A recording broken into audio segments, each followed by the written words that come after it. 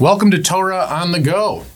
We're so glad that you're taking a moment from your day, whether you are on your Peloton bike or the Stairmaster or sitting in traffic or sitting at work right now, trying to avoid doing work. We are glad that you're with us. I'm sitting here right now at work, out of the building, enjoying the morning with Rabbi Feinstein. Good morning, Rabbi. Good morning. Good morning.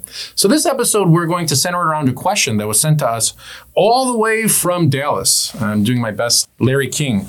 All the way from Dallas, Joel Batalski, who watches everything that we do at VBS, and we're so grateful, writes us the question, how does the concept of God hardening Pharaoh's heart challenge our understanding of free will and divine intervention? Great question, Joel. And I'm going to take that question to mean that you are following along right now in the Torah readings in the Parshiot. I'm going to try to just change it a little bit to make it fit into the way that we are running the podcast for Genesis, the season of Genesis of Sefer Bereshit. We actually meet Pharaoh long before the hardening of the heart and the plagues. We meet him once during the Abraham narrative. Abraham and Sarah go down to Egypt. We meet him in the Joseph narrative. Joseph goes down. Neither of those pharaohs is the Pharaoh of the plagues and the Exodus story, right? And so we encounter the Pharaoh of the Exodus story, who's a different person who begins to look at the Jewish people differently. So here we are, three different people, presumably. Presumably it's a different person between Abraham and Joseph because enough time has passed. And the Torah never tells us the names of Pharaoh, only tells us the title, Pharaoh, right?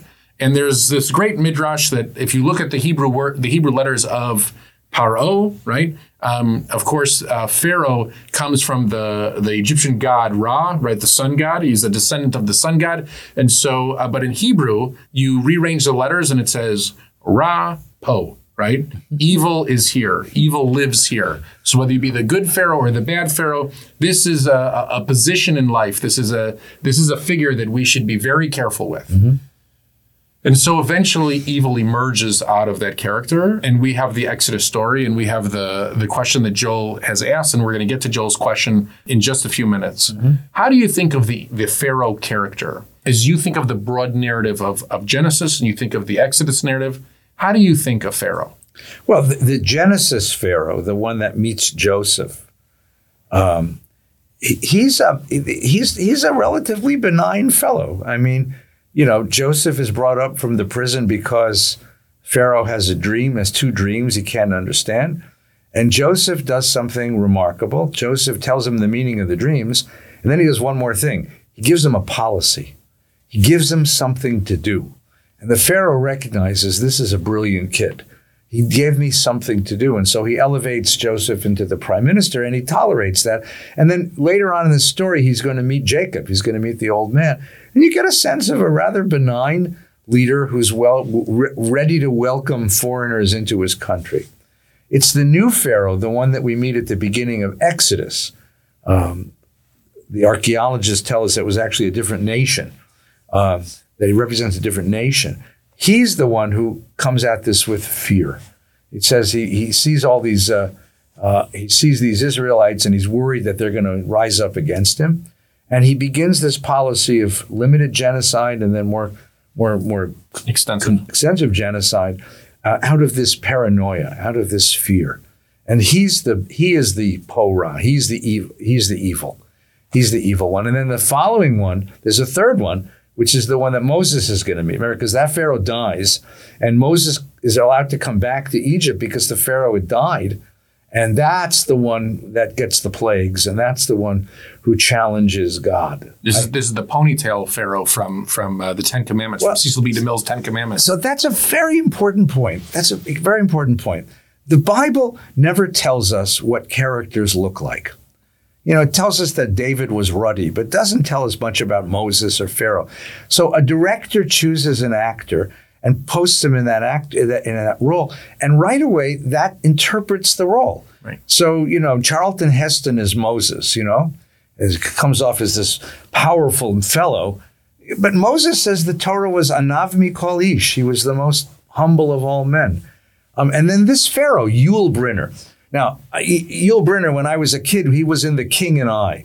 And no matter what role he ever played, he always played the king and I am the king of Siam, And, this giant man with this bald head with a ponytail and never wore an undershirt, his giant chest.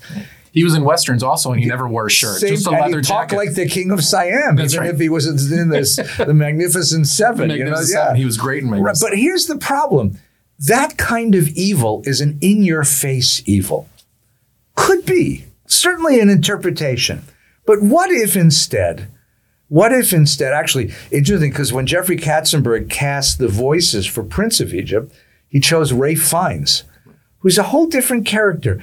What if that kind of evil isn't in your face, strong evil, but a weak man, a small man, who's trying to live up to his father's example, trying to sit on his father's throne and wear his father's shoes. And so he is an inadequate man trying to project the image of strength. In other words, Danny DeVito, a snivelly man, or a Jack Nicholson, a kind of slimy kind of evil. It's a very different character if you think about different actors who could play that. And we automatically cast people. We cast the characters of the Hebrew Bible in our minds when we're reading it, as we read the narratives. Yeah. Yul Brynner and eventually Rabbi Feinstein and I will do a podcast on the Magnificent Seven. Yul Brynner really, if you close your eyes and just listen to his voice and listen to Charlton Heston's voice, right. In so many ways, their voices are iconic. You don't even have to watch the movie to understand the power of the scenery. Right. And in here, the Torah agrees, because in the Torah, we only hear their voices. Right. Their voices are iconic. Pharaoh carries with Pharaoh this transition. It's Pharaoh who recognizes us as a nation. Yeah. We never recognize ourselves as a nation. We're always the children of Israel. Right. But Pharaoh, for the first time, calls us, I'm Norah. We're a large, mighty people in his eyes. Yeah. In our eyes, we're cousins living in Goshen. Right. We're cousins living in Goshen. Right. And so there is a discrepancy. And the Torah explains to us the way that Pharaoh sees us more than there's another character that we see ourselves through their eyes, right? And that's the story of Balak and Bilam. We see ourselves through the eyes of a foreign prophet. Mm-hmm. Pharaoh and the foreign prophet are the only two others that we get to share their perspective in the entire Torah. Well, Yitro also. But he's a positive other. Yeah, he's a You're good right. guy. He's a good guy, right? And it's fascinating. It's fascinating to see ourselves through the eyes of another. Mm-hmm. Through the eyes of another. Right, and it's paranoia. It's paranoia that brings him to this. And then we have the contest. I mean, the story of the plagues, for example, is a contest between God and the Pharaoh. And, this guy he begins the contest by saying, I don't know who this God is. I never heard of this God. Right? And Moses says, you will. and then you have this ongoing story, this extensive story. If God really wanted us out of Egypt, he didn't need 10 plagues. One would have done it. But even without one, I mean, if that's what God really wanted, but there was something else going on here. There's a narrative about what happens when a human being challenges the laws of God. Now, we're going to come back to Joel's question. I talked a little bit about the hardening of the heart in Joel a couple of weeks ago. Mm-hmm. And I talked about our experience with people on a human basis. Yeah. How we deal with human nature. And I don't know about you, but it always feels to me like the people who come into my office for the intake for a funeral aren't the same people who stand up and walk around the block, let's say, traditional sense. That's how Shiva ends. You stand from Shiva after 7 days, you walk around the block. And we could say that those people they've accepted what's happened. They've accepted this tragedy that their loved one is no longer living on this earth. Or we can interpret it and say that they've hardened in a certain way to the reality. Mm-hmm. That Pharaoh, over the course of the 10 plagues, his heart hardens to the reality of blood in the water or frogs. Meaning to say, if frogs came back a second time, he would accept this reality. He could live with frogs. It has to be ratcheted up every time so that he is vulnerable to this new natural disaster. Yeah. To this new special effect. Because in many ways, that's what the 10 plagues are. The 10 plagues are God breaking nature and entering a world of special effects to show the wonder and the glory that is the divine. And we see it through the Ten Commandments. All of us can close our eyes and see the waters parting. Yeah. But Pharaoh, the hardening of his heart, I don't read it as the stripping of choice. I don't see it at that. That's never how I read the text. I understand Joel's question 100% in terms of divine intervention and free will, and are we allowed choice, or does God strip Pharaoh of the ability to choose? Because we actually see Pharaoh choose to negotiate several times during the text. He does come to his senses and say, after the third plague, after the seventh plague, maybe we should sit down and negotiate this. Maybe there's a way to keep you as slaves and allow you to do what you want. And we also see the hardening of his heart, and we see Moses gain confidence. One could make the argument that the plagues affect Moses as much as they affect Pharaoh. Sure. Right? The plagues are just as much for the Jewish people to understand that we could simply stand and walk out. Right? We have to remember Moses was a boy who was raised and then simply walked out of Egypt. He had within him the strength of character to leave. And we don't know the story of any other Jews who left. So eventually, Moses had to convince the entire Jewish people that we can walk out of here. Nobody's going to stop us. Your taskmasters aren't going to chase you out into the wilderness. Right. So to bring it all back, first of all, thank you, Joel, for allowing us this point to talk about a little bit of Exodus in our season of Genesis, of Breshit. Yeah. And also the hardening of the heart.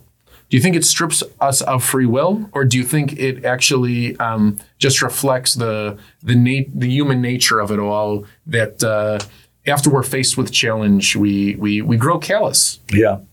I'll tell you what I think. I asked my father this question, and he had a really wonderful answer. One of the events that shaped me as a person was a war that America fought when I was a teenager in a place called Vietnam. The Vietnam War was not like the Iraq invasion or the Afghanistan invasion. At its height, there were 550,000 American troops in Vietnam. Every young man in the country was under the specter of the draft. At a certain point, they instituted a lottery, and that was the day that your fate was chosen. You ask any man my age, just ask him this number, what was your number?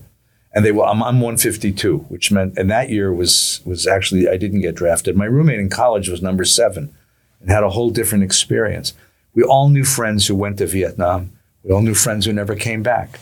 We all knew friends who came back addicted to drugs, deeply depressed, deeply what we'd call today PTSD. Vietnam was a nightmare.